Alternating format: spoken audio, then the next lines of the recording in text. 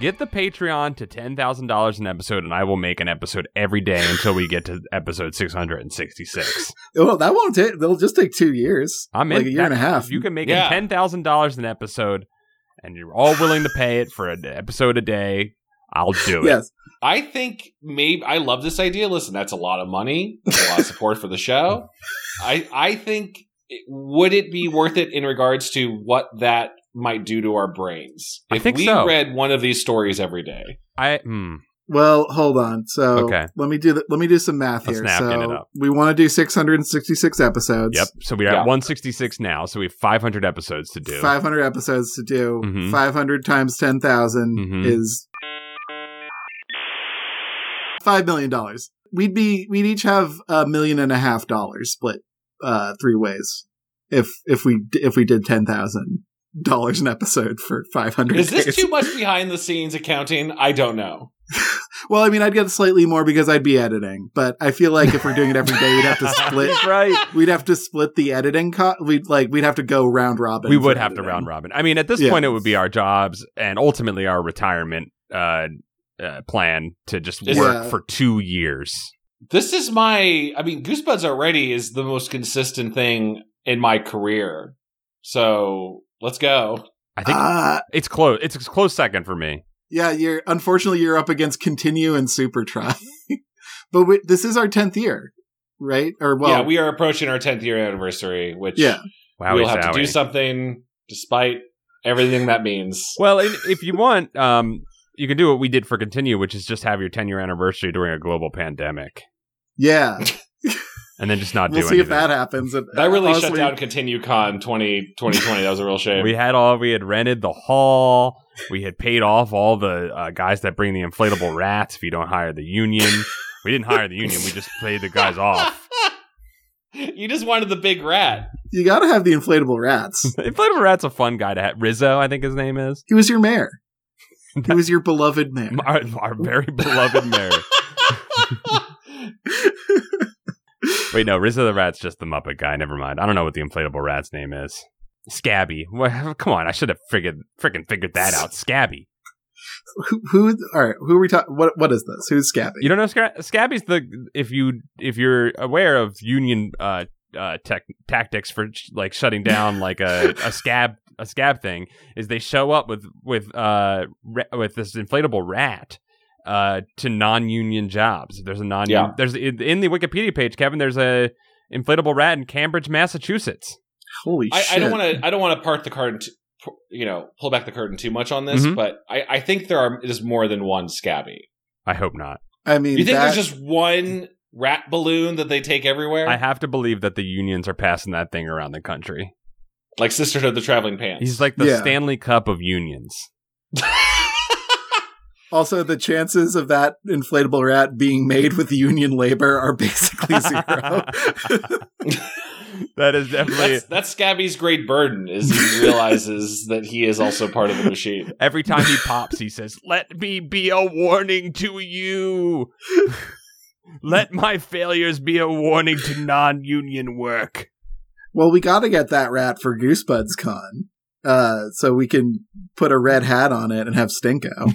Okay, yes, because we are a pro-union podcast. Okay, we're pro-union, but maybe we need to like pose ourselves as anti-union, just so they'll bring the rat, and then we put the hat on and we go, "Surprise, we're pro-union." Stinko. Surprise, it's Stinko. We're pro-union. Everything's jokes on you. We love this shit. Okay, yeah.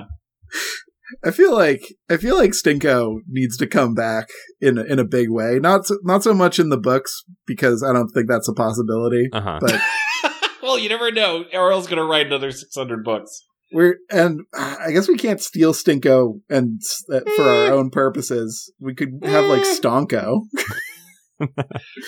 Isn't there a way like Steamboat Willie is now in the public domain? If you just wait, that rat will come around. All right, that's some elf-ass thinking right there. We speed... Yeah, that is. That's the elf way. We speed run to 666 episodes, become millionaires, buy the rights to Stinko. Boom, bingo bango, less than 2 years, we got Stinko content to talk about. Can you imagine RL opening the letter that is from our lawyers requesting purchasing the option to Stinko? And he's like, who's Who's Stinko? And a heavy bar of gold falls onto his crotch, and we laugh. I think RL both hates and thinks about us so much that he would keep trying to jack the price up until we just keep doing episodes and we eventually buy him out. Because, like, he'll do anything to keep Stinko out of our hands because we're so important. He knows we knows it means too much to us. That's why he won't put Stinko in any more books. Why are you withholding from us, RL? RL, we could be friends. Don't make us get the rat, RL, the other rat. Rat L. Stein. Rat lover Stein. Oh, shit. Oh, my God. Do you guys, see that, like, because Mickey Mouse is public domain now, there's, like, all these now original projects? Is he, though? Is he officially? It's just Steamboat Willie. Right. Like, so only a black and white mouse that is taking shipments down the river, I guess, is public domain. And he can wear pants. He can wear pants, because normal Mickey doesn't wear pants. He just has his ding-dong out all the time. And also he can have a girlfriend who looks like him. Okay, guys, ready? Since we're talking about this, he's in the public domain. Yeah. Stevedore Stinko. What do you think? Sorry, is his first name Stevedore? It's his job, but it's also his first name. What's a Stevedore? Sorry, what's a Stevedore? You guys don't know what a Stevedore? It's a person that works at a docks. Carries stuff down the river. Well, helps such stuff get carried down the river. You brought this up before, but I think you called it a Stubidor. Well, it's spelled fucking weird like that. Stevedore. Oh, I've heard of Stubidor. Hold on, let me look it up. It's that's right. It's spelled Stevedore. Stevedore. Stevedore. Is the ocean like a different planet? Like, do they get different funny words? Is that why all the ship words are wacky? Well, they drink salt water and they get all silly out there, and then they come up with all these weird phonetic things. Sorry for any of our ocean listeners for our ignorance. Maritime listeners. Yeah. It lives in the international waters where this podcast is fully legal. Sorry to any whales who are listening to this right now. But if you are whales, then could you please donate $10,000 to Goosebuds? But yeah, so Steamboat Willie, he's public domain, right? Yes. Yeah. And like the immediate thought that every single person has is, what if it was a horror? What if it was a spooky horror? Wouldn't that be scary? Well, Chad, have you watched Steamboat Willie? Yeah. I played the Kingdom Hearts level. That's not what I asked. But what, you saying that the only thing you could do with it is to make like generic schlocky horror? No, the end of Steamboat Willie is just animal abuse. What? What do you mean? What? He's like playing a cat as an instrument by pulling its tail. Yeah. Well, yeah. That's Is just the cat into it? No. That's just good time Mickey. I don't know what you're talking about. There's a cow, and he plays like a xylophone on the cow's teeth, and the cow seems into it. But like, other than that, he's just kind of like I do remember that playing that xylophone, that teeth like a xylophone. Yeah. Well, okay, so like at the very least, one of these generic junk horror Steamboat Willie projects, he should pull out someone's spine and then play it like a bow. You know, like an upright bass. Like an upright bass, maybe, yeah. Spin it Yeah, around. like boom, boom, boom. I don't think they're going to at all. I think it's just going to be like, what if a guy had a knife and he had a Steamboat Willie mask on? No, that's scary. Now, that's scary. That's like yeah. that's like that Winnie the Pooh horror that came out. No, exactly. Blood and honey, which I imagine is not great, but it got people talk about it because, look, it's Winnie the Pooh. I get it. Horror movies must be fun to make, and you got to sell them somehow. So I can't really get mad at this stuff. I'm not guessing I'm mad. I just want more people to take this creative freedom to, like, I don't know, make a series of Steamboat Willie cartoons where he's just delivering drugs. See, that's too edgy still. No, Steamboat Willie's just like delivering medicine to third world countries, and he's talking about socialist ideas, and it's just a real good time. You lost me. That's a snoozer. Okay. It's like, no, it'd be like Tailspin. But, you know, like, it's helping, it's giving aid. Yawn. And Bluto can still be like, I hate this. I hate that you're giving this medical aid to this country. I lost the thread here, Chad. What are we trying to do with this again? What's our goal? He's trying to do something with Steamboat Willie, but there's nothing good about Steamboat Willie. It's not even mid. It's just kind of boring. Like, I get that it came early. Like, it's an early thing. That's why we have access to it in general. But it's like, have you seen Fooly Cooley? Like, that's a fun one. Like, nothing crazy's going on in Steamboat Willie. Steamboat Willie picked up a guitar and hit the moon with it. Yeah, Steamboat Willie's like if you were listening to like Daft Punk Around the World and then someone went and scratched the record and then put on like a 1920s like jazz album that was like and then that's what you're hearing now, and that's what it feels like to go back and watch that. To me. Yeah. That's what it feels like to me. It's just, we've done other things with animation since Steamboat Willie. Yeah, but like, I don't know. I get wanting to dunk on Disney because that is a right and good thing we should do, but I don't know if it's possible to make good art out of just hatred. I think instead of making the Steamboat Willie content, here's my goal. Here's my plan. What's up?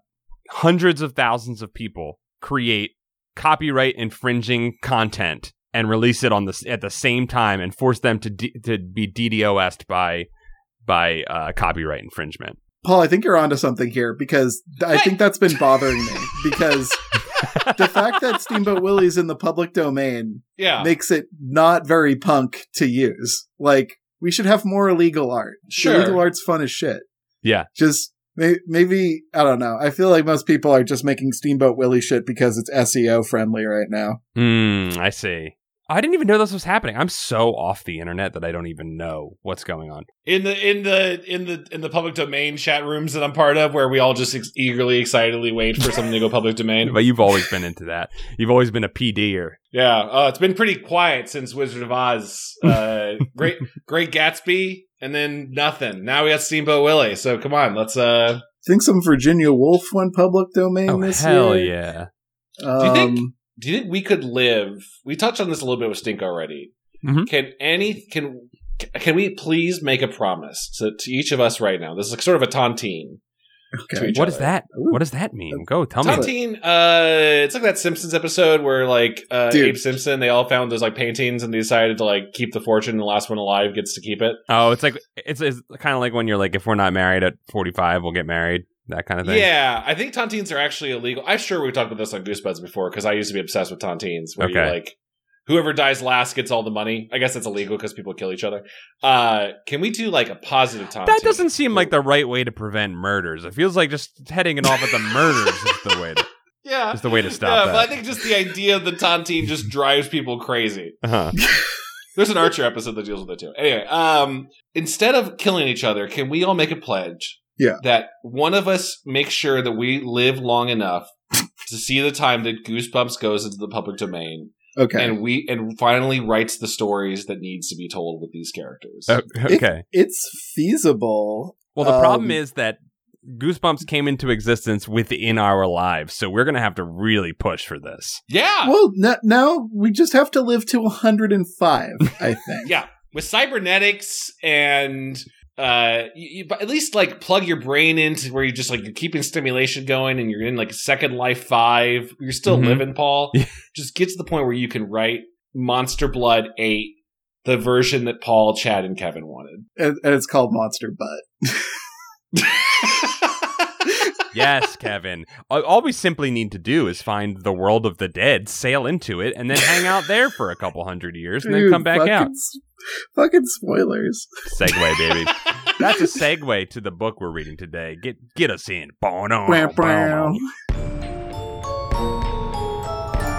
Welcome to Goosebuds. We are your podcast hosts. I'm Chad. I'm Paul. I'm Kevin. And we cover the works of R.L. Stine and other YA novels that get and give them the hard-hitting critique they deserve.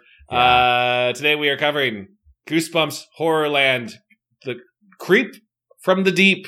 Ooh, so scary. With the biggest lie of a cover that's ever existed. Somehow, in a series predicated on cover lies, this is the most egregious cover lie of the entire series so far. We'll talk about it. It's got an eel. We were promised a giant eel with a Shrek nose. With Shrek nose. Or you could... It's funny that you see Shrek nose, because I saw Alien nose at first, but you're right. It is Shrek. Maybe Snorkel knows as well. Oh, But not your Snorkel. Not your Snorkel. Oh, okay. The Snorks. Oh. I'm sorry. The Snorks knows is what I'm saying. All right. I apologize. I almost thought we had done this one when I started reading it because it starts so similarly to the last installment of the Creep.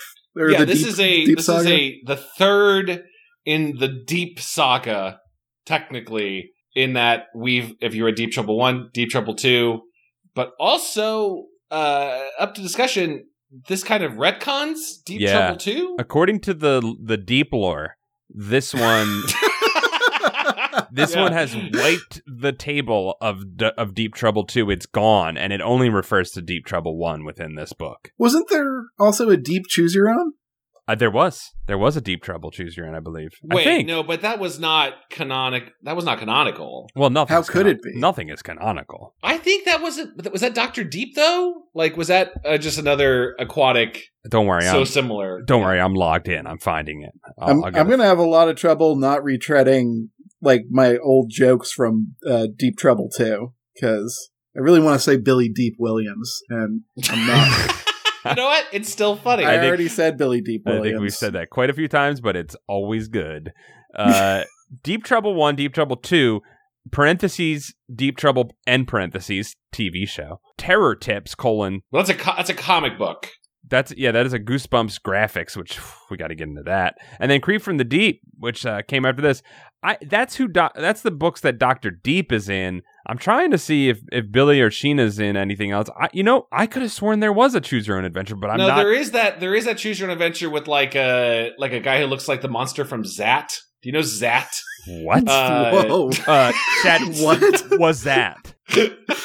That's not a thing I know. He's just like an old monster movie, and there's a famous scene of him tearing apart like a 7-Eleven. It's a great old monster movie scene. Oh man, I never saw that. That's cool. I'm pretty sure his name is that. Anyway, there's a Goosebumps Choose Your Own Adventure. We are experts of Goosebumps, guys, and of all of the Goosebumps related podcasts, we know all of them so well. So much. I'm not. I can't be expected to remember all of this. Don't put that on me.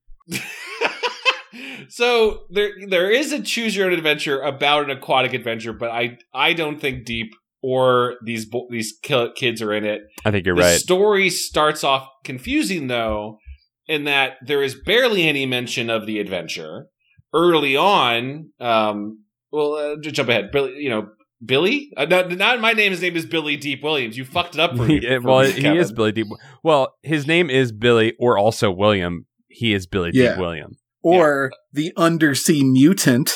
Yeah, so that's where I got confused, because the story starts in an interesting way of like, oh, I guess this is an adventure of a little Aquaman, the Undersea Mutant, and the adventures he's having, fantasizing, fighting a whole cadre of Ninja Turtle type antagonists. There's an electric eel beast and a manta ray, and a turtle that he kills and eats. Yeah.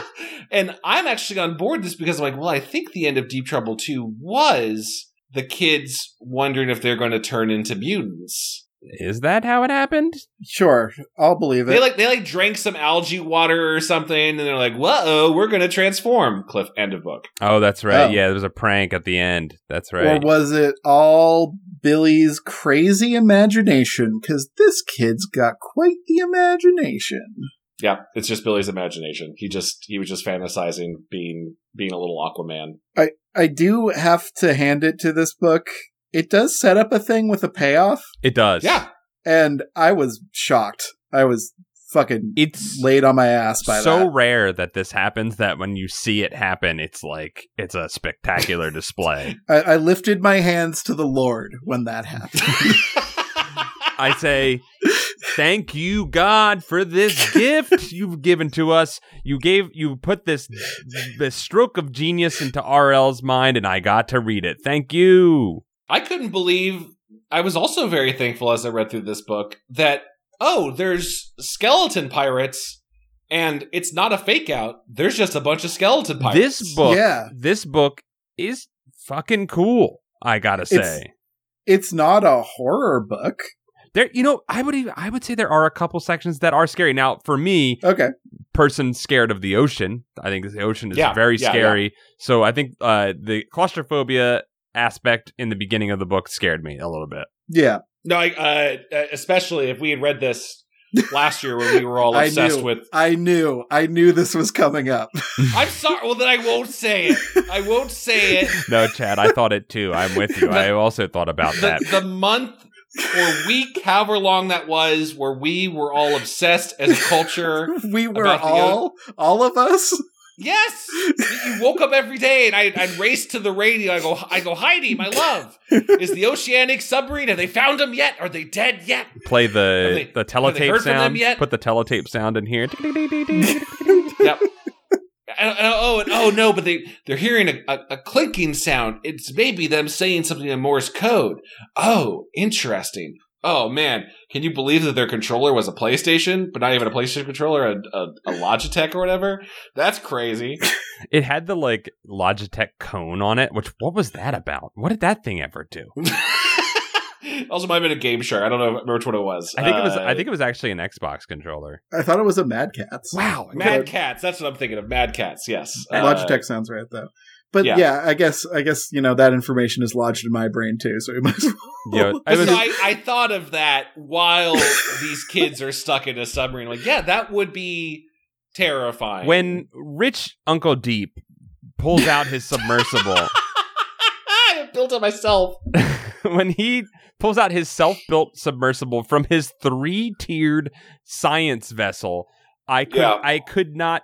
Kevin, I'm sorry. I tried my best to not think about that week, but I had to think about that week in that moment. I understand that we all thought about it. It's just we seems all like changed since Oceanic went down. Together, we've changed together, Kevin. We all united in enjoying the dark humor of some Richies are in a sub and they're trapped and they're going to die. When you use that term, it makes me feel like I was a part of it.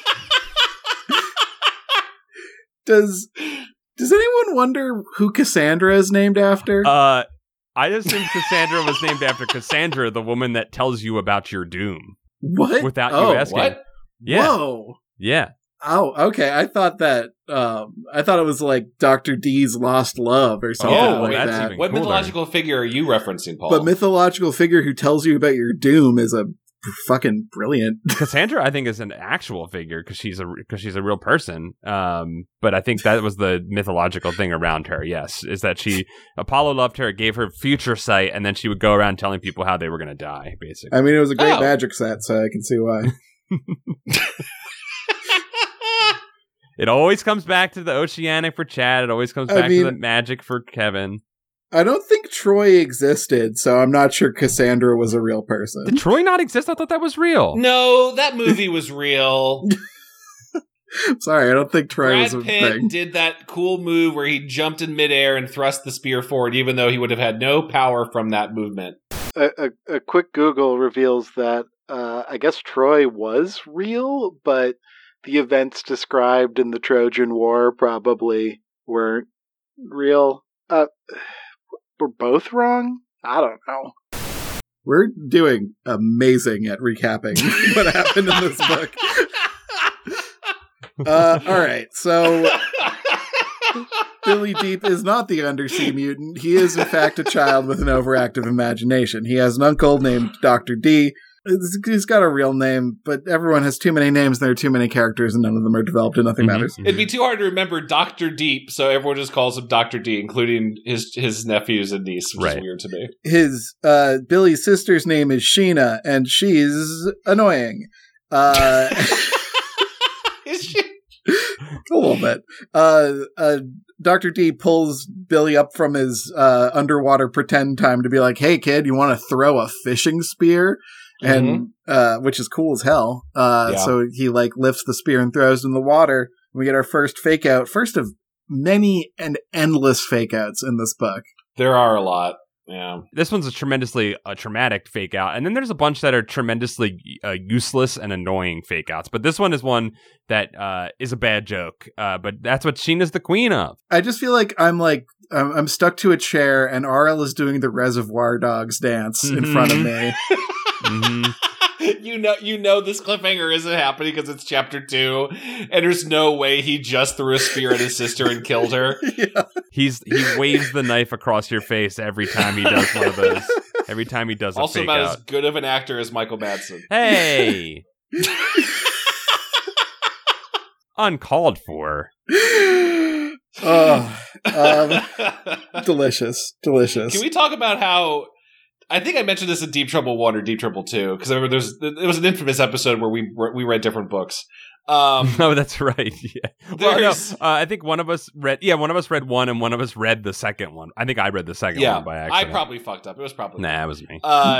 But like, I think in those two, I kind of assume anyone that's a marine biologist or a water scientist has a level of like respect for the animals, right? Like very much I must study them and we'll capture them. Yes. This feels like Dr. D is just like, whatever I want to eat, I eat, and like throw a spear at that thing in the water, go ahead and get it. That doesn't seem like an aquatic scientist to me. I mean, you think aquatic scientists don't eat fish when they're on a boat? I don't know. I think they probably have some level of respect for it, and they're like, I only eat chickens on the water. That doesn't make supply line wise. That makes no sense. It's a matter of principle. They probably know which fish are the most tasty. Which is hard to, it makes it hard to not eat them. Chad, I know what you're saying, but Dr. D is clearly a big swinging D because he's teaching his nephew to ride a boat as fast as he'd like. He's teaching him how to take a submersible down to dangerous depths. And the first thing he does when his nephew is done fantasizing about killing aquatic creatures is hands him a heavy spear and says, "Throw it in the direction of your sister." This is what it takes to be a Dr. Deep. You come at the queen, you best not miss. The queen of Sheena, she Jesus Sheena does not take a spear to the belly, but she acts as if she does. She not take a spear. She not take spear to belly, but she not take. But she acts. She not do it. But I'm like, I can't stop doing it. It's impossible to. I can't. Oh my god, Kevin, you broke me. What is happening? He broke you with that. So stupid. She doesn't take the spear to the belly, but she acts as if she does, and then we get a fake out. But it turns out she's pranking. And then they have a nice lunch of ocean fish on bread. I know. It just seems wrong. It's fine. It's Chad. To exist, we must consume other life forms. No. I know what you mean, Kevin. I understand. Do you think prospectors just eating gold nuggets when they go out there and get the gold? You know what I mean? Yeah, but they're not eating fish. Well, unless it's a river fish. I'm just torn by the moral status of Dr. D. Not that eating fish makes you immoral, but also we very quickly learn that Dr. Deep is out here because he is hunting for a lost, sunken pirate treasure or a ship called the Scarlet Skull. Yep. Which he found with acoustic imaging, laser mapping, and email. He sent an email to the ship. The ship was like, the shipper actually responded back to it, so he was like, oh, that's where it is. Who are Dr. D's friends who are like, hey, we found this long lost treasure ship with our very expensive materials. Do you want to do something about it? Because we can't go It's there. just there. No one else is going for it. Do you want to come over and get it? Like, we can just sense it. yeah, but also Dr. D's like, I don't want the treasure.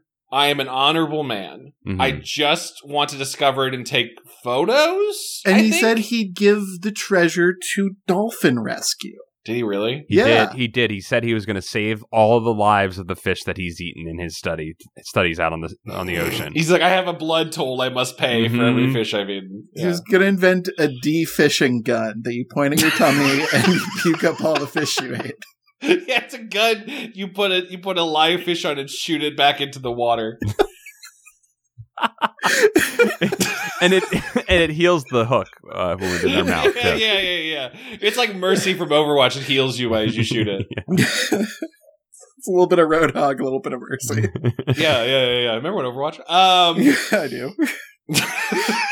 But the ship, the Red Skull, belonged to the worst named pirate of all time, Long Ben One Leg. He's long. He's a long guy. Was this during Long Cat time? Was that maybe where you got it from? Yeah, I think RL was in a Long John Silver's and was like, his name's Long Ben One Leg. I think Long RL was having a lull. I think so.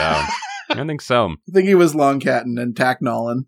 Dr. Deep says that, they're going to go take his brand new sea vessel that he built and go under the ocean that is like the ground to him because he built. I ignored all the engineers that told me not to do it. I'm going underwater. Whoa. Saying the water is like underground to him gives him kind of dwarf vibes. Mm-hmm. There's Kevin's suddenly coming around like a Dr. Deep. I kind of like it. There's more dwarf vibes in the later part of this book too, Kevin, that we'll get to. Fish is like the moles of the ocean. Yeah, kind of.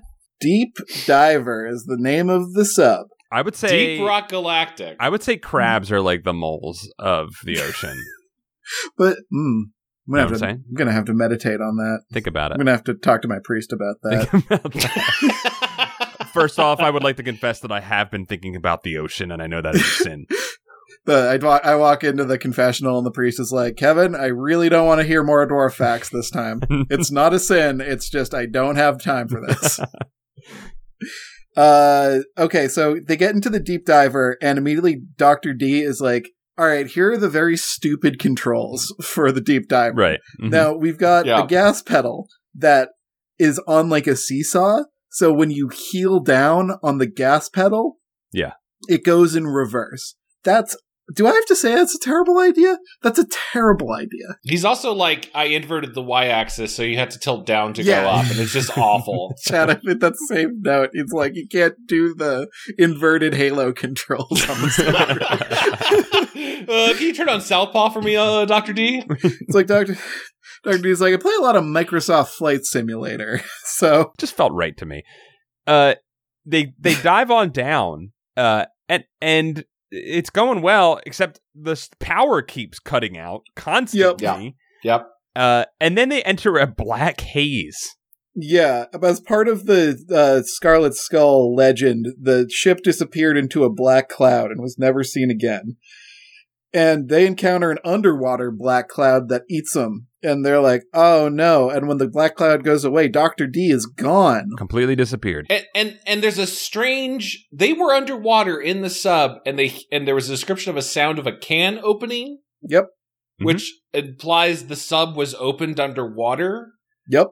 But no water came in. Yep. But also, when the darkness leaves, Dr. D is gone from the controls. And they can't open the hatch. And this is explained never. Yeah, we never really learn the source of the deadly mist. Dr. D shows up later. Spoiler. He shows up later, and the funny thing is, they go through this same process of flying through the dark cloud again. Yeah. And nobody gets sucked into another dimension away from where they are. And Dr. D also has no idea how he is where he is. Right, he just wakes up there. He has no explanation. He just woke up from a nap on a couch. With pirates. With pirates. Yeah, there was almost something... I read it as like almost familiar, where he shows up and Dr. D is just like drinking with them. Mm-hmm. Yeah, he's chilling with Long Ben. Long. With Long Ben. Long Ben. Long Ben Johnson. Now, if we want a real portmanteau, it'd be Longjamin. So after Dr. D disappears, they decide they're gonna take the submersible. They're gonna try and take it back to the surface and go back to the ship to look for him. But it disobeys their controls, which it actually doesn't. It's just that they don't understand how inverted controls work, and they go underwater deeper and deeper and deeper until they see the Red Skull before them. And then creepy hands begin to pound on the ship. Dead hands. A doll's hands. And then they... like a doll's hand. And then they make their escape to the top of the ocean. They see motherfucking skeletons. Yeah, underwater skeletons are pounding on the water with their heads. This is maybe I think, one of the scariest images ever. It's scary. The skeletons and zombises are scary, and I think this book has a lot of scary images with that. You don't want to see a skeleton when you're not prepared for it. It's on Halloween. It's January. You see a skeleton now, that's too much. If multiple skeletons dance around me, I'm scared. Yeah. Don't even get me started when the skeletons start their skeleton song. The skeleton song that sounds like a dwarf song? Yeah. Isn't sea shanties really just dwarven? Sea shanties is pretty dwarfs. Yeah. I had an interesting, because I think the cover so wisely, maybe the wisely did not show us the skeleton skeletons pirates.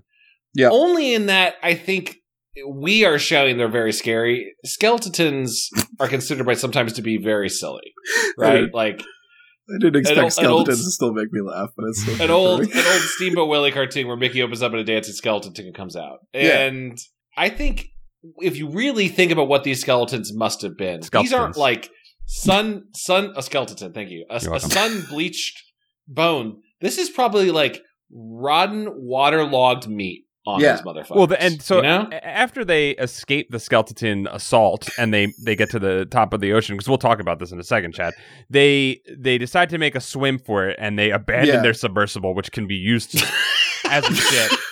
I was also like, what the fuck, when they dropped the anchor for that after doing donuts in the submarine for a little while. Sheena's like, it's over there, I can see it. And then she's like, let's just swim. And they're in jeans. Have you ever swam in jeans before?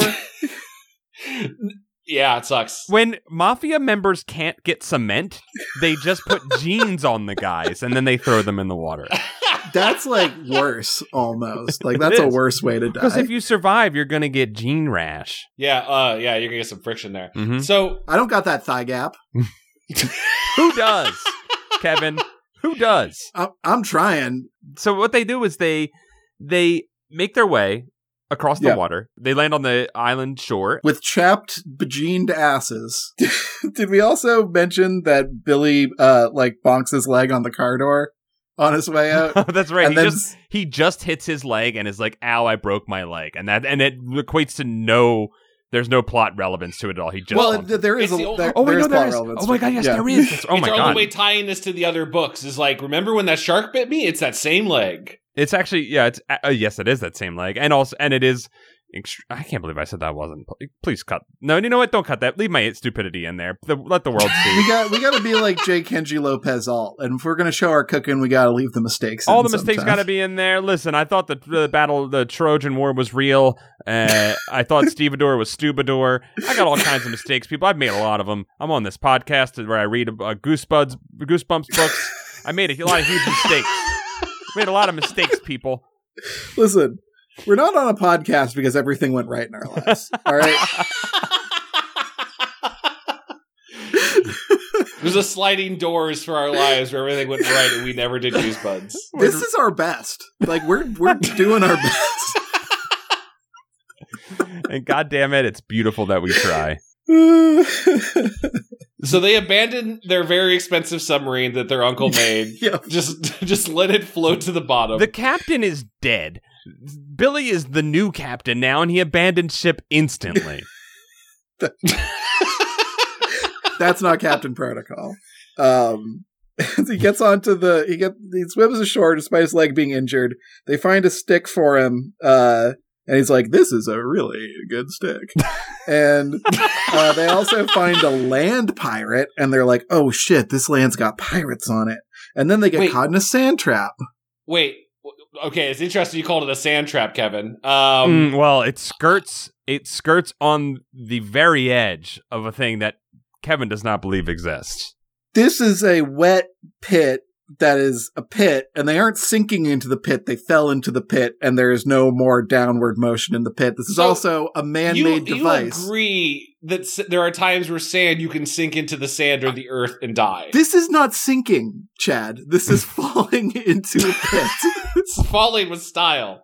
This is clearly man-made, and it is talked about that it is man-made. So, if anything, it's refuting the idea of the substance which we shall not name right now until later in the book.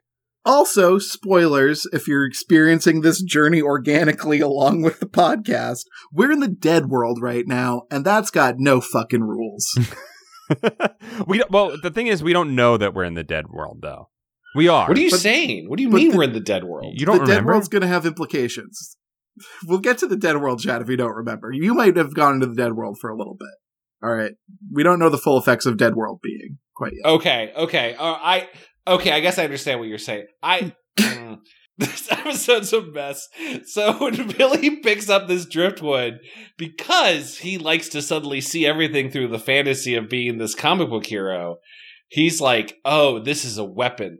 This is something from the Eternals, Marvel's, Disney's Eternals, public domain in 2079. Yeah, here's what's fucked up about me is I actually like this device. I like that he's like in pain and scared and he retreats into the world of imagination. Oh, I loved it too. It's also fucked up because I think we're seeing a picture of RL here. Okay, go on. Interesting. Unpack, please. I can imagine an RL who is creative and nerdy who like falls into the world of imagination when life gets unpredictable and scary. Like, Okay, yeah. I can see that. I can see that being a trajectory leading to a career of writing, mid-tier children's horror. I loved it. I probably would have loved if somehow this escapism that Billy has paid off in the adventure in a way. Like, because I am seeing everything as a comic adventure, I'm either able to get past the fears of these skeleton pirates, or it more works against him, if anything. Yeah. He's more punished for it than rewarded. Chad, I agree with you, but at least there was a literature that was carried along throughout this whole book and we got our requisite one literature. Mm-hmm. He did it. I think that was in his contract for the 2000 or the Horrorland series was to had one literature per book. We learned that the pirates on the surface world here are a combination skeleton Zambazini pirate. Yeah, and that's what Chad, I was going to bring that up. The reason I pushed us forward is because here's where we clearly see that these are not just your everyday dry skeletons. These are wet, soppy. These are the peanut butter and jelly that was packed early in the morning and has been sitting in the lunchbox on a hot day all day. Skeleton zombies. Peanut butter and banana sitting in the past. Like all that. There is like visceral meat and tendon still on these babies. Yes. I'm gonna have to put a fucking content warning for all this sandwich talk at the beginning of this episode. Hot sandwich talk, and not the good kind. The human body in decay is but a Christmas tree for RL to hang his favorite maggots and worms on. It's wacky how full of life a dead body can be for R.L. Stine. And I like that they're like full of crabs and stuff underwater and full of worms and stuff above the water. This is R.L. going full Billy Deep Williams mode here. Yep. He spends... We have just... All of this plot has been condensed into maybe like 40 pages, maybe 30 pages. It is a very quick... Because we have another story to get we have another to in story. This book. We have a quick pace that we go through to get to this point of them getting to Skeleton Island, and they are there. And then we have, I think, guys, would you say I'm wrong to say that there are 20 pages of skeleton goofs that just happen? Some goofs are beyond like human invention and inch into the divine, I'd say. The goofs are aplenty. The skeletons are dropping parts. They're kicking parts. They're flinging parts. They're stepping on their own eyeballs when they're trying to pick their eyeballs up. It's all the best and most repetitive parts of the Pirates of the Caribbean movies. I feel like RL, if this came out before the Pirates of the Caribbean movies, it couldn't have possibly. It did not. Before. It certainly didn't come out before the Pirates of the Caribbean ride. Oh my gosh, Pirates of the Caribbean before 2008. That makes me feel so. I think it happened right before. I think it was like 2006 or so. This was in the zeitgeist. Pirates with eyeballs and everything falling off. Wow, the first one was 2003. Good golly. So this was maybe inspired by Pirates of the Caribbean. Quite possible. Yeah. But we do get to meet Longjamin Ben One Leg. We do get to meet Long Ben, and Long Ben wants what's his, and he's captured Dr. D, and he shoves him against a tree, and he says, "I like to watch a man bounce." which is really fucking hornily charged. Yeah. And also, you're finding out what that one leg is, and it's not the one you thought. Oh yeah, baby. Hornily charged. Like he all but says, "I like to watch that D bounce." I know. I like to watch that D and that B bounce. Do we ever find out, like, Dr. D's, I sicked my smoke monster from Lost on you all, and that's what kidnapped Dr. D? No idea. Nothing. Why- We never reveal. They say, "Dr. D, how did you get here?" And he says, "I don't know." I don't think Dr. D is restrained or anything either. I think he just kind of likes Long Ben, you know? Like, I think they complete each other a little I think bit. so. Yeah, I think there's like a our flag means death kind of thing starting to go on Nice. with. There's certainly a chemistry. And here's the thing. Like, not only is Dr. D a bad communicator, but Long Ben is a pretty terrible communicator too, because he keeps saying, "Give me what I want," and then not saying exactly what he wants. Like, people are guessing constantly. What do you want, man? And Did anyone else immediately say the crutch? Oh, Did anyone else absolutely. go crutch? Oh, Yep. without a Oh, doubt. I didn't see that coming at all. No? No, I think because I focused on the Eternals reference to it. I was like, yeah, I don't know. It's a little driftwood here. Maybe he'll use it to hit someone over the head with it later, but it is not his leg, because why would a pirate care so much? But this is where the sublime genius of R.L. Stein kicks in. Mhm. Because Mhm. as I try to cinema sins RL for this, How Uh-huh. dare you? here's the thing. I was like, how would we be expected to know the crutch that Billy Deep, the child, is using to support himself Yes. would also be a crutch for Long Ben? Like, how would that be a thing? Is Long Ben the same size as a child? No. Long Ben is an enormously fucking tall pirate, and that crutch for a child is his whole ass leg.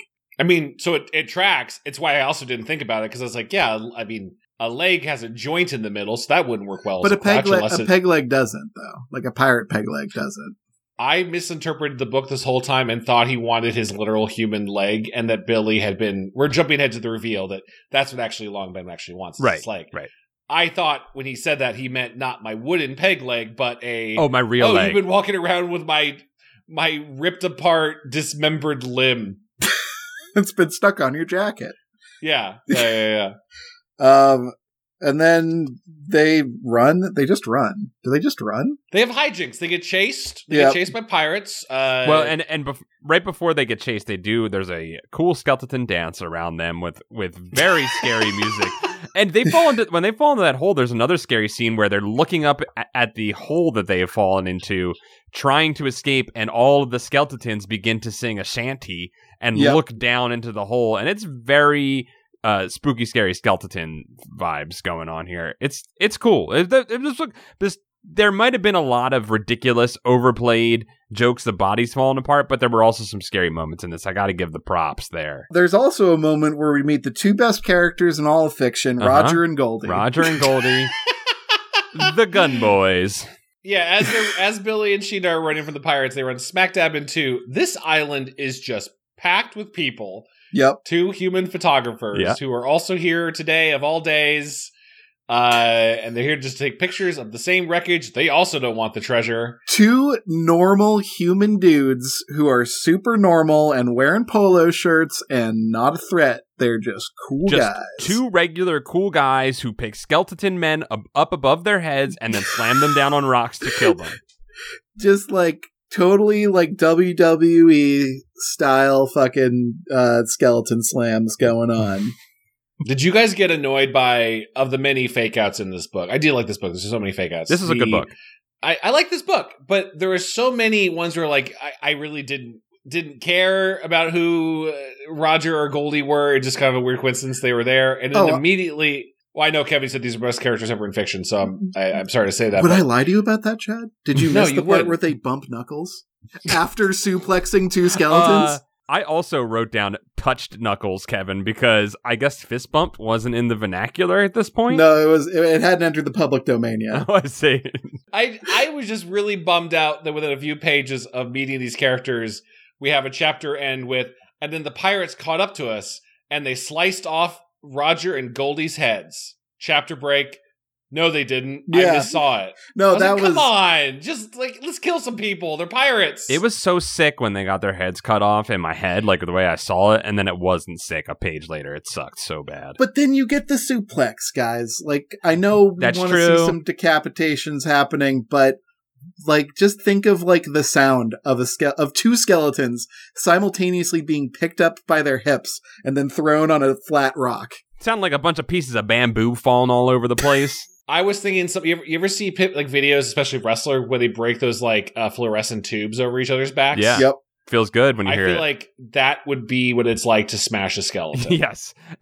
Almost airy and effervescent, but yet also satisfying somehow. Divine. You might as well have cut off their heads, though, because what we will find out in a few chapters. I know. Well, let's not skip ahead to that, because I do want to say that RL was dangerously close to a hat trick of awesome stuff happening. Yeah. Goal number 1. Billy catches a snake by the bite on the leg that he's using as a stick, and then flings the snake, and it smashes somewhere, and we hear it. Then, second cool-ass thing that happens, but then we learn is a fake-out, beheading almost happens. Double beheading, in fact. And then third cool-ass thing, skeleton body slams. Can you imagine if those 3 things had all actually happened within 5 pages of each other? The fake-out did interrupt the combo, and that would have been... It would have been too interesting. Just that would have been the problem, Kevin. You're right. Too interesting. That's what Scholastic said. It also would have been very funny to introduce 2 characters suddenly who are just also there and then immediately kill them. Chop their heads off. And I like that Roger and Goldie say that they're going to give the treasure to, quote, the government. They say these oceans belong to the government, and we would not steal from the government. Don't ask which waters these are in. Yeah. Incredible. This is Skeleton Land. This is Skeleton Place. So they go on Roger and Goldie's boat to show them where their submarine is, so they can get the treasure, so Roger and Goldie can help them get their uncle back. I'm unclear on that. Yeah, no, they just said they were worried about Dr. D, but also kind of just seemed to be willing to leave him. Yeah, whatever. They're willing to go on a journey outside of saving Dr. D, which priority seemed a little out of whack here. They follow 2 men in polo shirts to a second location, which is something you should never do. Especially on a boat in a tropical setting. Never do it, guys. Never do it. Especially anyone with golden teeth, which is why Goldie's called Goldie, by the way. Oh, yeah. Golden tooth. A polo shirt is a flag. I'm sorry. Some of you look very dapper in them, but it's a flag. How did they get those? Oh, no, they did say how they got those. It's stupid. Never mind. Sorry. No, it's even crazier than you know, Chad. It's wild. We're going to get there. It's even more fucked up than you think it is, because you don't know about Dead World. It's I know. We don't even know we're in Dead World. We're so Dead World that we don't even know we're Dead World. Chad doesn't even know about Dead World because his own mental immune system is trying to block out the phrase Dead Zone. Okay, so they get on the boat, and Roger and Goldie go and get the treasure underwater. And while they're just farting around on the boat, doing their tech decks, they discover so many guns. They discover more guns. Oh my God. They discover more guns than these 2 men have hands for. They also, I loved the finding the gun scene, because at first it's open a bag and then 2 small guns drop out. He was like, oh, that's interesting. And then more guns fall out, and then that's a problem. Guns, rifles, machine guns, super guns, triple machine guns, shotguns, double shotguns, rocket launchers. Water guns, just for fun. Water guns for silly time. A beer bomb. And then they come back up and they're like, oh, you found our guns, but we found the treasure. Time to not use our guns to kill you, and time for you to not touch our guns, because Scholastic won't allow that. This scene is a masterclass in avoiding Chekhov's gun, in using and avoiding Chekhov's gun. There's a big force field around the guns right now, and I think They're in the background of the scene. You're not allowed to interact with them. I think what we actually wanted here was for a walk the plank type scenario where they were threatened with guns and had to jump off the ship, but we never quite got there. They're just like, fudge off the ship. No, but instead we get the two poloed guys throwing the children into the ocean. Billy tries to fight with a stick, even though he's been twiddling his thumbs over top of the guns as he watched these guys approach him. And he tries to fight with his stick and is thrown off with said stick into the ocean. And we learned that these bepoloed mans are just skeletons in disguise, and they are rival skeletons to Long Ben, and they're gonna fucking betray him, and they're out for themselves. And then they fucking talk about stealing the skin of two photographers, which again, we'll get to why that's really fucking wild. It's not just wild for the reason you think it's wild. It's actually really also, but like, crazy. How impressive of a job did these pirate skeletons do of wearing human skin like Edgar and Men in Black without it being noticeable? They wore it like a runway model. They made it fucking work. You don't do a little bit of crochet without learning how to wear a human skin sack on yourself. And the polo covers a lot, so I feel like... the polo probably lets you tuck that neck flap in there pretty well.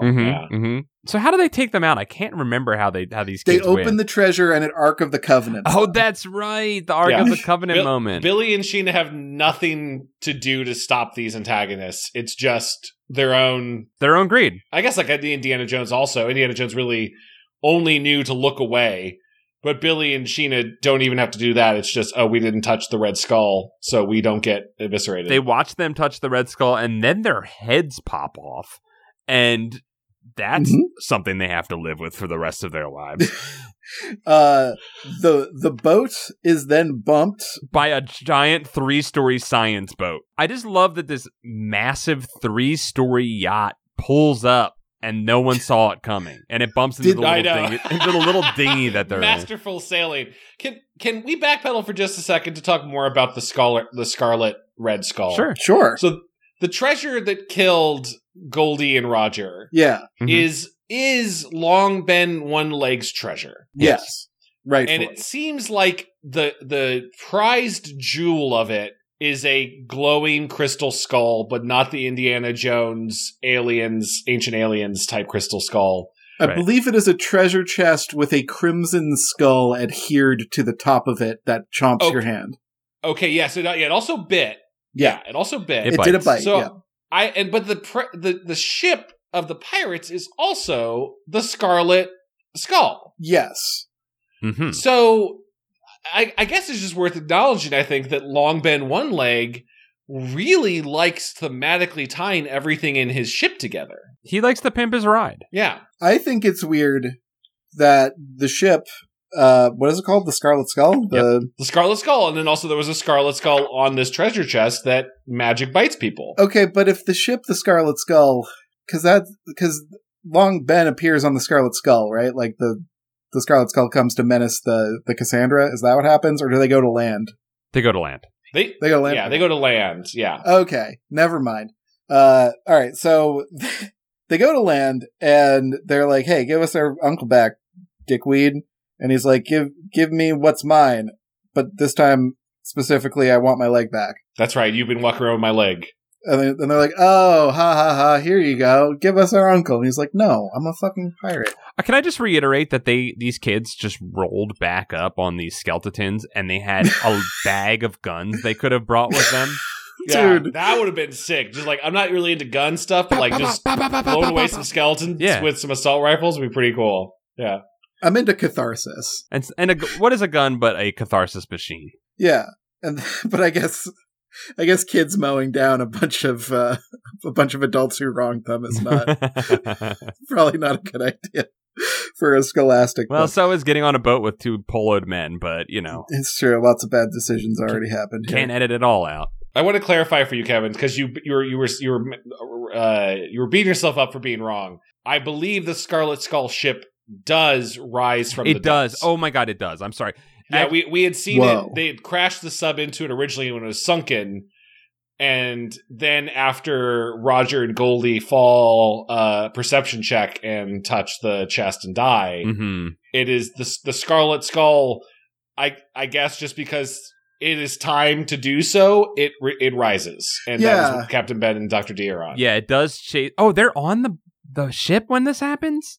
Yeah. He's gone full Davy Jones at this point. I don't know why the ship rose when it did. Maybe that was mentioned. Wow, I read this earlier today, and I forgot that that's exactly what happened. Wow. Because I know I pictured this final showdown with Billy, like, hucking the spear at Long Ben from a ship to a ship. It's on the high seas, which makes it even more impressive of a throw. Yeah, I think it is from Roger and Goldie's ship towards the Scarlet Skull. But I thought they get back on Cassandra. They're on the Cassandra because the Cassandra bumps into the tiny ship. They have to take the treasure chest onto the Cassandra, and they're very careful about not touching the Red Skull. This is a massive ocean, and these boats are all just like bumping into each other like it's like toddlers in a pool. No, they just sneak up on each other. on top of it all, this is like a goat, corn, wolf problem of where's the chest, where's the pirate, where's the uncle, where's the leg.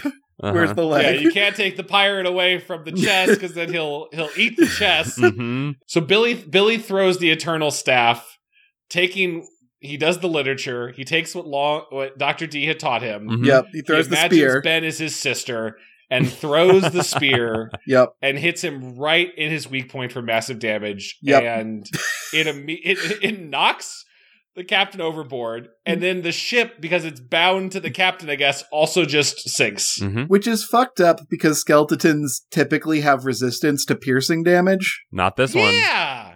You need bludgeoning damage. Especially high-level skeletons. That was the hubris of these skeletons for trying to keep their skin on them. Dr. D should have instead, in the beginning of the book, been teaching Billy how to club seals. He should have been teaching him the 3 types of damage. Piercing, slicing, and smashing. Those are the 3 types of damage, and he needs to know how to apply them. Smashing. Yeah. That way he could have brought the Eternal Staff down on Captain and shattered him that way. Mm-hmm. Even fucking better. Even fucking better. He's saying to himself, balance, aim, power. That's his mantra. He's remembering the teachings of of Dr. D. And I feel like in the cinematic eye of my mind, I can see Dr. D mouthing the words balance, aim, power. And when he says balance, he swings a sword. When he says aim, he stabs a spear. And when he says power, he smashes with a smasher. Fucking smashes him, dude. Smashes him. And then and then Dr. D closes his eyes and says, I trust you, Billy, you're ready. and then he fucking skewers the captain. Billy has the best moment of his entire life, which is one-shotting an entire pirate ship. Blam! The dungeon master says, well, it's already 10:30 and we have work in the morning, so I guess the final boss is going to die to one swoop. Yeah, you struck right at his cursed heart you didn't know about, and it took the whole thing down. Yeah, you hear, is a 9 enough? It was like, yeah. It's very good, Kevin. Yeah, let's get this over with. And then back on the boat, we have a brief, what happened, Dr. Science, where Dr. D says that the smoke cloud transported them to the dead zone. And they were, in fact, in the world of the dead. Well, and they have to escape the world of the dead, which is cool. I will say that this is a device that RL does not use enough, which is the defeat of the villain of the story, and then the escape, the flight from danger afterwards, which I think is always a very exciting way to have like a really nice climax at the end. I know that ultimately the thing that Billy learned has been used already, and it's a little more. You kind of want to end on that. But I do think that the flight from danger is a nice little device here, and I'm glad that he worked it in there. And they do escape from the dead world. Yeah. Well, we have a cliffhanger ending. I completely had blocked out the dead world, to be honest. It's fine, Chad. Sometimes you got to protect your own brain from the dead. Yeah, dead zone. Your RL immunity popped up and went into full lockdown mode. Don't worry. They got out of the dead zone. They were in the dead zone. That explains why there were skeletons and skeletons with skin and all that stuff, and why the ship was able to come up out of the ocean. But they returned. Sure as fuck doesn't explain why there were bepoloed photographers that were skinnable in the dead world. But I want to hear that story. Yeah, no, yeah, they must have also just the black smoke that brings you to the dead world is its own story. Mhm. Yeah. Yes. And I want the black smoke that brings you to the dead world to come back. Let's see more of that. That's fucking cool. Yeah. Hopefully it comes back to Okay. the second half of the story, which we're going to get to in 1 second. But before we get there, real quick, they decide to radio for help, and the spooky, scary skeleton song that we heard earlier begins to play again. Good Oh, ending. shit. Solid twist ending. Thank you, RL, for that one. Good ending. Nothing could possibly ruin it, like a tie-in to a less interesting overarching plot. Like the most half-assed a cinematic universe ever invented that is occurring before our eyes. So we're in book 2, and already I can see why Horrorland is not going to work. And it's because all these kids are too goddamn similar. Oh my god, so they meet up with the two Revenge of the Dummy protagonists, Molly Malloy and Brittany Crosby. And I automatically forgot who everybody was, and we have two more regular old name kids hanging out with them, and then we throw in a third kid for good measure in this one. And a fifth kid. I'm sorry. A fifth kid. The last kid we meet in this, we don't know yet because he is not until the next Horrorland book. Monster Blood for Breakfast, which has a cool looking cover. You know how superheroes have like colorful costumes and like maybe some sort of like power that's their shtick, like a feature, or maybe they have like a story or like traits. Yeah. You can't just put a bunch of fucking random kids that have no traits and they're all at the end of their arc is the other thing. Yeah. They all have nothing more to accomplish in life. That's I think what's interesting about this is it requires a reset of what happened in their past book. I don't recall. It's been several months since we read the last Horrorland. I thought about this while we were reading, Chad. In Revenge of the Dummy, they do. I remember making a note. They do not comment on what just happened to them in that one. At least they just get an invitation to Horrorland and go. They just show up with the parents who were a part of the Slappy storyline that occurred, and nobody's talking about it. They're burying it deep down inside of them. Billy Deep Williams' imagination and his spear-throwing acumen do not come up at all in this side story. They do not. It's insane. It's insane. Maybe he'll have to get in the Ava and throw the Spear of Longinus at some point. But it's like we didn't even barely mention the cliffhanger of the last book. The last part of the story is just right. Looks like we got home. The Red Skulls no longer got power. And that cliffhanger of on the radio, they're hearing pirates chanting. Mm-hmm. Yeah. So if that was just the normal Goosebumps book, we were like, uh-oh, there's another adventure that happened to them that really went bad. And boy, oh boy, they're in for some trouble. But we never find out what happened with that because suddenly just a year later or whatever, sometime in the summer, Billy and Sheena got an invitation to Horrorland and just said, let's go. Yeah, they're there. Yep. Maybe that says something about the quality of humankind is that they just kind of want to be okay. That was last year with the pirate outbreak, the pirates that killed all the people. Yeah. Oh, yeah. Nothing has changed me in how I view mortality. Nope. And that I know a dead zone exists. Nope. Or it's a shame that our uncle got torn apart by those pirates who had reached the docks before us, but we fought our way out. And then when we got home, we found a ticket to Horrorland, and we said we should forget our troubles. It's just we're on our way to Horrorland. Yep. That's what I'm saying. It's just like it's the cinematic universe that he's building with zero thought put into it. There's no rhyme or reason to it. It's purely just there is rhyme and reason to it, and the rhyme and reason is he gets to write a little bit less of a book in exchange for writing kind of some of a book that is not going anywhere really. I almost wish we could just get all of this at once instead of having to spread it out across. And we should. But then we would remember none of these traits. Brittany, true, Molly, Beepus, and Sheeners would become Beepus would become even like stranger shadows in our mind. But it's not like I don't recall anything in the second half of this book, which is all in the Horrorland story now. Mm-hmm. I don't recall anything that was related to Billy or Sheena that felt like, oh, because they were those characters who had that experience in Creep from the Deep, they are bringing that into this adventure. They even go, one of the rides, I guess that counts as a ride or an attraction, is Kevin's favorite, a quicksand experience. Now, I'm not saying Bill Nye the Science Guy cannot engineer quicksand as we imagine it in films.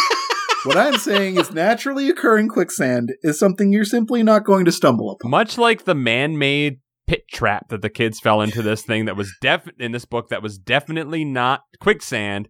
Quicksand can be manufactured and made to act as we imagine it does in movies and books.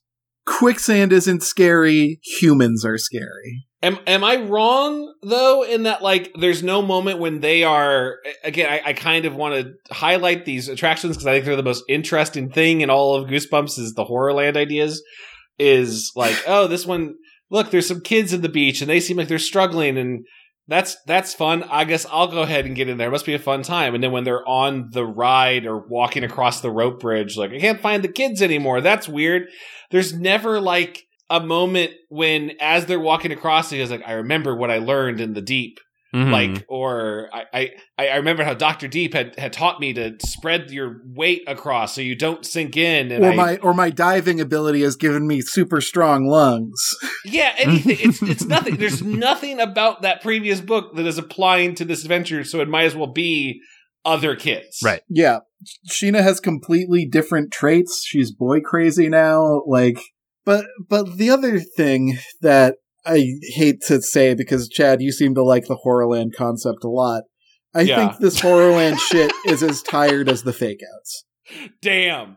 It's the same shit over and over again. It's not liver and onions ice cream. It's just chocolate. I know. And it's the little letter that they send them, giving them their tickets is all the same series of jokes of just punned up, there's a lot of puns and resort terminology, and it gets it just gets played after a while. It's played out. Can I defend? I might regret saying this because I know we're only a couple books into Horrorland. Okay. Yeah. What I think I like about Horrorland as a concept, and it falls away as soon as you start to think about what the infrastructure and the logic of this place is. Mm-hmm. Yes. And based off the first book, I guess this park mostly still exists as a way to get footage for a reality show. Yes. Yeah. I think that's still canon to this place. We simply have to operate under that assumption. Yes. We have to. And some social commentary there. Okay. A little bit. But there's some, at least in the first couple Horrorland books, and now it's feeling less and less.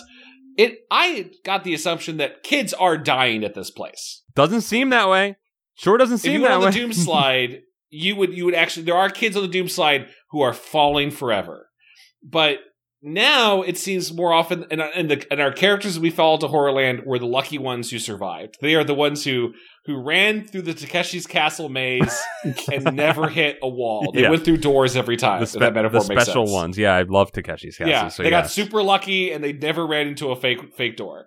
And now I'm like, it seems like every kid who comes here actually survives and no one actually dies because the sand trap thing is, oh, we're sinking. I'm going to choke down here. Oh, no, actually, it's just a trick water slide. I had a fun little ride there at the end and all the kids are here. So no one's dying. Mm-hmm. But is it a dying? Is it a bad place? Or are you just not in on the joke? Is it bad? And in the books, they're like, yeah. In like the previous Horrorland entries, it's like, yes, Horrorland is a bad place. But now they're like, it's not bad. They're just playing pranks. Although there are cops, and if you cheat, they'll arrest you. There are cops, and if you have the weird credit card thing. Yeah, let's talk about the gray card. That's really the only. Besides the quicksand thing, which is just another ride. They do see a boy playing games, and he's tapping a gray plastic card on the side of the game each time he plays it, and every time he does it, he wins. And even though they've watched this occur 3 times, Billy simply cannot put together what is happening. I did not understand if this was a credit card, if this was like a Dave & Buster's power card. if this was a magic Yu-Gi-Oh card. If that this was gave a him card control. captor Sakura like Clow card, like Yeah, exactly. I couldn't tell what it described until they tried it. He also uses it to open a door. I'm assuming like a credit card. Yeah. yeah, I don't know what's happening or why it's illegal. But a kid is winning all of these games because he has a great card, and he says a horror Yeah, gave it to him. Yep. yeah, and perhaps part of La Resistance. Mm-hmm. That would be interesting. I A think there secret is. resistance in Horrorland. I think there is a La Resistance. Yeah, it seems like there's a lot of resistance because I think it's been so long since we read that first one, but I do remember there being a lot of resistance in that as well.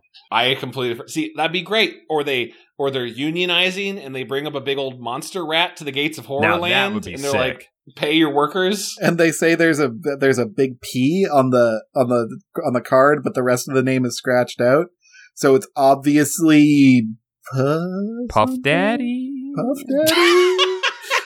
Could be. Is there a famous P character that I'm not thinking of? Slap. Puslappy? It's just the middle part of the It's just word the is middle of his name. One P Slap. remains. Yep. What P remains. And it's just kind of like, oh, but also this kid is Matt Daniels, and you don't know who he is yet, but you will next book. You will know the name Matt Daniels. Matt Daniels. Bold of them to assume that I will read and care about the next book. Both of them to name somebody Matt Daniels and make me feel anything. You find it scary that the last big fright of the book is not a horror. It's not an attraction. It's not the playpen, which It's a fake out. It's a multi-week just- fake out.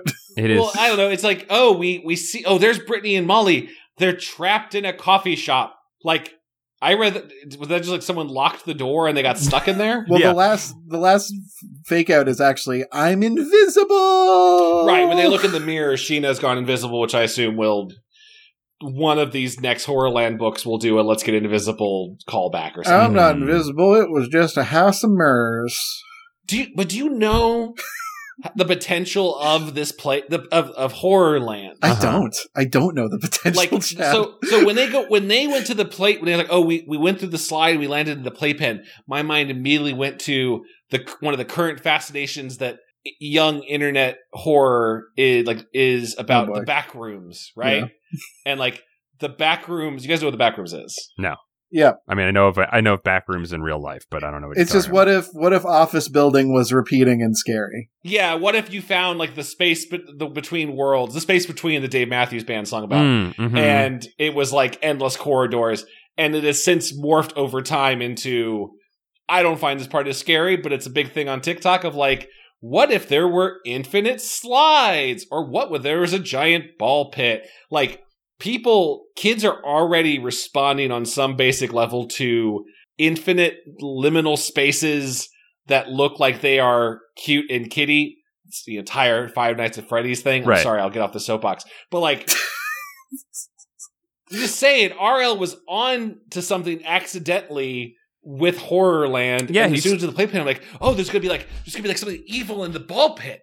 There'll be like a snake in the ball pit, and they have to watch out. No, there's nothing. Chad, saying that RL was on to an internet trend that I personally could not give less of a shit about does The not kids love it, Kevin. does not endear me to your cause. I dare both of you. I'm going to send you guys some Backrooms compilation videos. All right, let's say And just guys in hazmat suits exploring back rooms, and then like, let's get on this slide. Oh, there's a string man coming at me. Whoa! And let me guess, there's a massive shared universe and they're all connected, so they don't have to tell a story that's pleasing. They just have to tell one that's connected to enough stories that you forget that it's doing anything. I am someone who was trying to make a living as a storyteller, and I went down a rabbit hole today about Skibbity Toilet. Oh, I saw that. You sent that over. I knew we couldn't It- make it it was- through. I knew we It couldn't was do a it. stupid meme, but now there's like a horror lore to Skibbity Toilet because kids latched onto it. They needed a narrative. And they're like, well, in the third Skibbity Toilet video, the silly face singing Skibbity Toilet is on a tank, which means there's an evil empire. Like, that is literally how the meme is coming first and the lore is coming second in a way that is inspiring and frustrating, Kevin. Well, R.L. Stein already started this decades ago, so you're behind the times. R.L. kids. was a trailblazer. Chad, I will say the kids did not need whatever the fuck that thing you said was, but they Skibbity-dee. also they someone super needed a paycheck. It's also a techno dance remix of the Nelly Furtado song from 2004. Chad, Like that when Nelly Furtado and Timbaland were doing stuff, and the kids don't know that, and that's making me feel old. Chad, there's a whole world out there, like there's a whole back rooms. No, there's just this one life we get. And that's a buds. Will we find out what happens to these kids next time? Yes, because we are going to keep reading these Horrorland books. Oh my god, there's another 20 of them.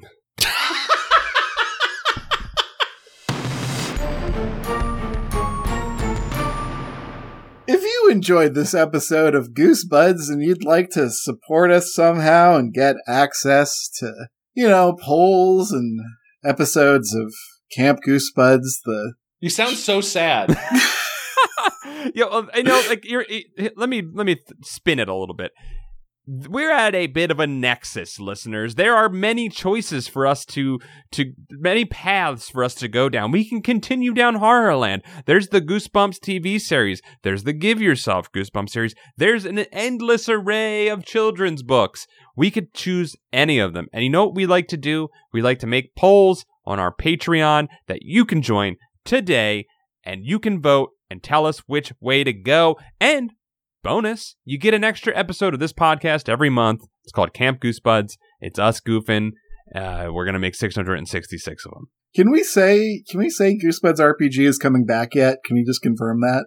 Like, can we just say it's coming back? It was our most voted selection from people on the Patreon who wanted to see more Goosebuds RPG episodes. It's coming back. Thank you, patrons, for supporting Goosebuds RPG. I can't wait to run more Goosebuds RPG. I've got a lot of ideas, and I think it's going to be a lot of fun. So thank you. I'm very excited for upvoting Goosebuds RPG.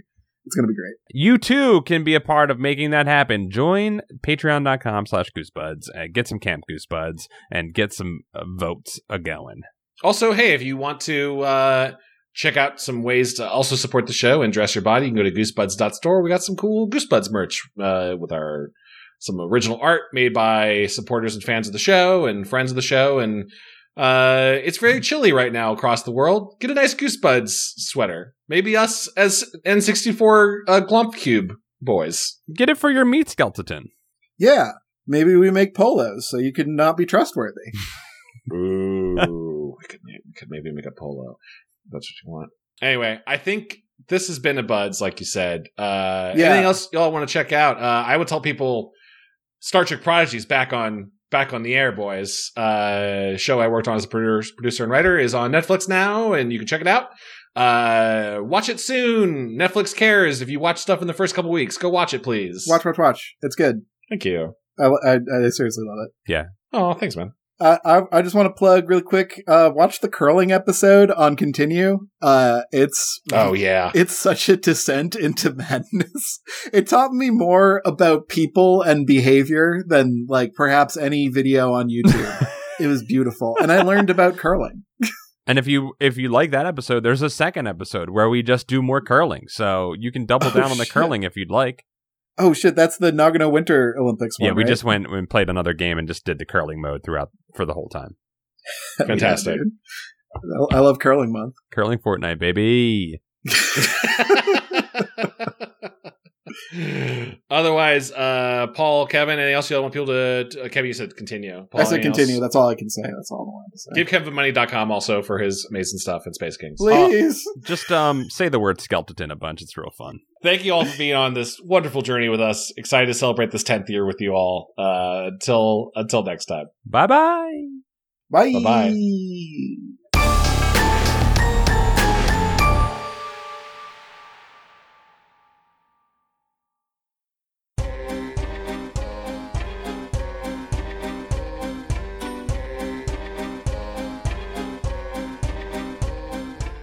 This episode of Goosebuds was brought to you by our lovely Patreon supporters, and they are enshrined here forever in the Book of Names. The Book of Names.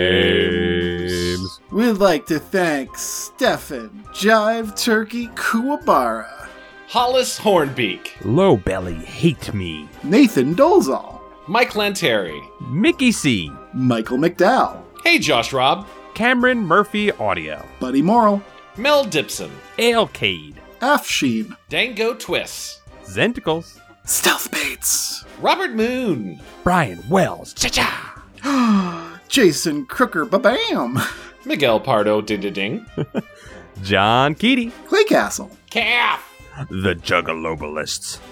Rite Aid sucks and is committing fraud. I don't know if that's true, but I'll look it up later. Tell us more. We need to dig into this. I believe it, right? Rite Aid sucks. Gregory D. Warren, Cody Redfield. Bradford Coulter, Aiden prays that ice worshippers get fat stacks. Yeah. Boo. Jar Jar But Slicks. you don't want fat stacks? We worship the ice dying. I kind of want some fat stacks, though, so I might flip. Yeah, you know Paul, what? Can you at least put aside your dogma for like a month just to get some Yeah. fat stacks? I have no standards. I will totally throw all of my beliefs out the window for fat stacks. Chosen One, Leviathan, Up and Champ. Jonas Engman, the John D. and Catherine T. MacArthur Foundation. Carl. I Chad Sad Dog in the background.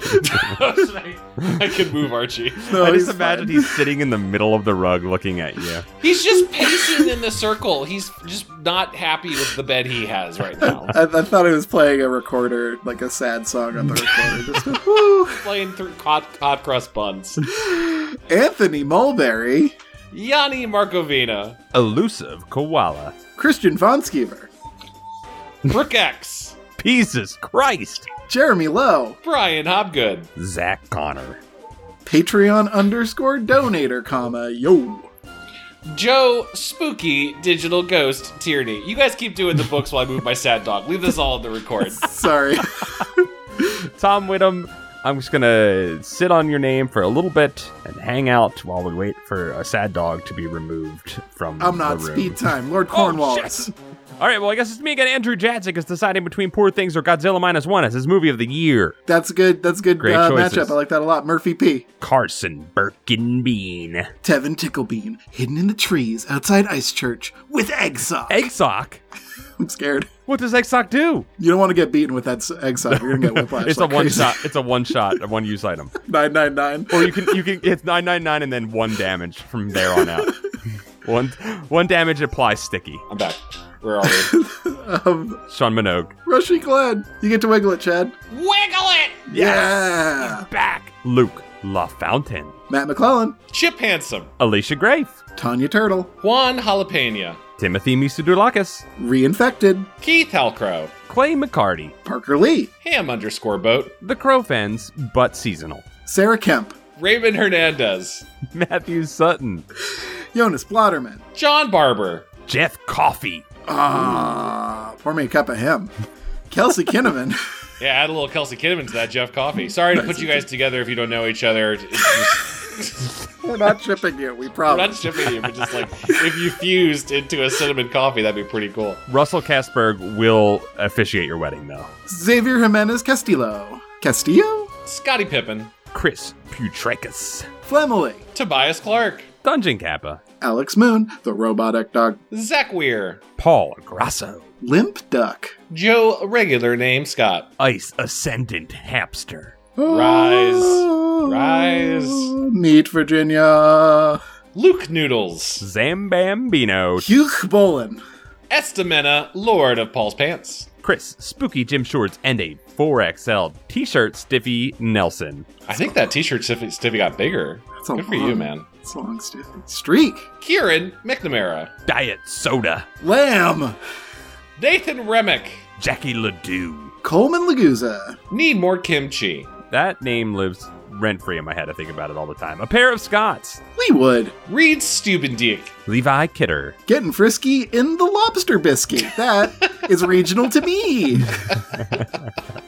David Gray, Matthew Brettado. Joey Evans. Bryce Diuri, Paul, I'm still in your van. Are you aware that there's a living doll in your bedroom closet? That's Mr. Bad Boy. Meatloaf. Carewice Gamgee. Jonas Enevoldsen. Cameron Hansen.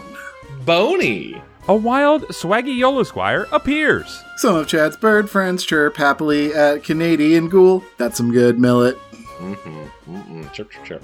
Joe Gorman. Burger's overturned cup boiling. Free the entity. Yes.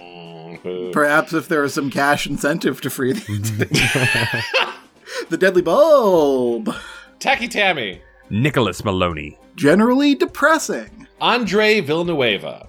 Tiffany Lee. Eric Horwitz. Ben Bohan. Thomas Chances. Mutant Astronaut. Lucretia McEvil. Henry Torbear. Bonerguard Epsilon Hamilton, aka Hambone, host of Radio Bonaire. Anthony made a funny name. Please laugh. Please laugh. Ha ha! I'm gonna laugh like RuPaul does in Drag Race. Adam Knapp. Germ Juice. Calamity Carl. Nick Johnson. Logan Derby. Chick. Brad Schmelzer. Callum, Mr. Misfire West. Skullatorin. Mandy Nasty. Yoplin. Ryan Carroll. Jeremy Bowser. Philip Reynolds. Megan McCormick Mason. Ninja Bread Men. Nate Bit G. Mr. Unimportant wishes you a fine Slinksmas with your loved ones. I had a great Slinksmas. Thank you. I didn't have one thing come out of my stocking. Baz Gerritsen. Scott Wable. Ryan R. Davis. Hellodicus Frenchland. Oh, Aaron Lord. Oh, Aaron Lord. Rocco. Oh my, Aaron Lord. Oh my. Oh May Gal, Bay Gal, aka Omegle Bagel, aka George, aka Josh. Oh man, Josh, I get like motion sick from that one. Dr. Chalk. Oh, going a little shorter there, Dr. Chuck. F-Dog. Robot Arena. Llama Lad. Greg Musto. SSJ Trogdor. Sprinkle Buns. Hi, first time, long time. Allie Rhodes. Hilda B. Mike Spaghetti Jones. Ollie _Suts. My Cart. Kate the Great. Red Baron makes delicious pizza. Me and Pauly Shore watched Twin Peaks on a Skype call and he did not get it. Expected. That's Skype's fault, really, if anything. Skype dropped that. Gulliver. Cassandra Harris. Soggy Newspapers. John W. Dakota Kemp. Chris Kulik. This next name is my favorite. Kira and Brian are big fans. Big Nick Lane. Saturn Video. Blake Cabin. Dan Antonio. Kiwi of Lerv. Serial Killer X. Farah. Ernie. Quest humbly asks whoever reads this for a goblin to grade. How about all the goblins I just killed in Baldur's Gate? I threw them into the spider pits. I did that too. Fuck those guys. There's a really cute one that I found. If you find a hidden little side waterfall, and he is writing poems about Minthara. I think his name's like Craglor or something. Find out whatever he is and grade him. Into the cave with him. Jesse. Into the cave. And then throw him into the cave. Kit Bush. Cole Gleason. Chris Curto. Sarah Sin. Michael Malloy. Maybe related to Molly Malloy. Joe for the Moon. Jesse Boggs. Dennis Wright. Cameron Ganzevald. Rat IRL. Kai O'Neill. Matt Scepter. Greg Gervasi, aka Vizen. Goon Cahoots dipped in some dumb as shit sauce. Delicious. I called it when Nick Murphy called it. Tonight at 11. I really want to know what the recipe for dumb as shit sauce is, because I do want some wings. I think it's like an aioli in my mind. In my mind, it's honey mustard and like chocolate sauce or something. Ooh. In my mind, it's just fancy sauce with just ketchup and mayo with whiskey in it. Turns you dumb as shit. That's good. B. Anthony Rodriguez. Wunderskin. Tan your hide. S. Just a alpaca queens. Jeff Big Baby and his wife, not a big baby. Brody Danza. Anthony Stoker. Taraku, the thing that goes doink in the anime. Doink. Wonderskin feels like real skin. Max de la Fontanelle. Ooh, squishy. Dog lips _ Kojoyin. Always sounds filthy for some reason. I don't know what it is. Spencer Y. Robert Holden. Hurt, aka Cyberbully. Baloo Gunge. I think we shoved that in Robotnik's mouth in the last episode. Tolene McFoot. Ooh, Blarbin. Yeah, you got this. Marvin. Bjarndir. Huh. Greb Comics pledges his Sunbeam sword to the wisest wizard. You decide. Well, Paul's always getting staffs pledged to him, so I feel like Paul's probably the caster among us. I did come up Yeah. with dumb as shit sauce too. Yeah, true. he did invent it. Came up Dumb with as shit sauce screams ranged DPS. Hold on, guys. So I gotta go. We can't go into the raid yet. I gotta make my dumb as shit sauce for inside. You got to prepare all your materials. Yeah. The DM's really particular about that. Yeah, he's got to sauce up before the fight. Starship-9. Logan Gilgus. Chris's casa contains 5 canines. Phosphoratu. This is a great one. Problem Child 2 on DVD. I loved Problem Child. Great movie. That's a great one. Problem Child 2 is a fucked up movie too, if I remember correctly. Yeah. Kumquat Behavior Podcast. I want to know. Canadian Ghoul gives scritches and millet to some of Chad's bird friends. R.I.P. Kyle McVeigh exploded at the climax of the future while trying to just say something. Poor guy, just trying to say something. I know Kyle. I should tell him I'm sorry he died. Let him know he exploded. It's melodies. Nice, dude. Elodie. Angelo Edward Longton Santone. Clint Deerking. Wait, right? Yeah, Clint Deerking. Yeah. Agents Miskatonic. Nail 7. Caleb Snyder, Grand Master of Spells and Enchantments, pledges his wizard staff and ancient tome to Paul, who has the Sun Sword because he is the wisest, and he came up with dumb as shit sauce. Only the wisest can come up with dumb as shit sauce. Including the name for it. Lumo Nuva. Brian Yadath. Oh my god, I'm a tall glass of dumb bitch juice. Nowhere, Lucas. Brian Stereau. Ben Floyus Sayer. How do you say that? Nope. Moving on. Gumblegore. C.L. Stein, formerly C.L. Reagan. I see you in the Discord, C.L. Stein. Whoa. Justin always has been Justin. Yeah, Bob Cabbage, see? Number 1 Gnome. Jolly old Jules. John Farrington. Jaybird. Ryan Coyle. Hope it's the kid I grew up with. Taylor finally caught up. Space Kings when Garofalo. Oh boy. Thanks. Space Kings not space. Thank you. Yes. But Kevin, That- when Garofalo? When Garofalo. You got Gene Garofalo? Is this how you're announcing it? Yeah, star of Mystery Men. Gene Garofalo. Yeah, she's coming on the podcast. Garofalo when? God, that'd be sick. That would be Matt cool. Noah. MC Wright. Daniel Hirschberger. And welcome to the Book of Names, Quinn. And Nintendo 60 jorts, you're in here forever now. Ka-chunk. Thank you all so very much. We love you. Thank you for the support. We love you. Rat guy, tell your rat friends. I know you got a lot of them. Bye, buddy. Bye. Bye.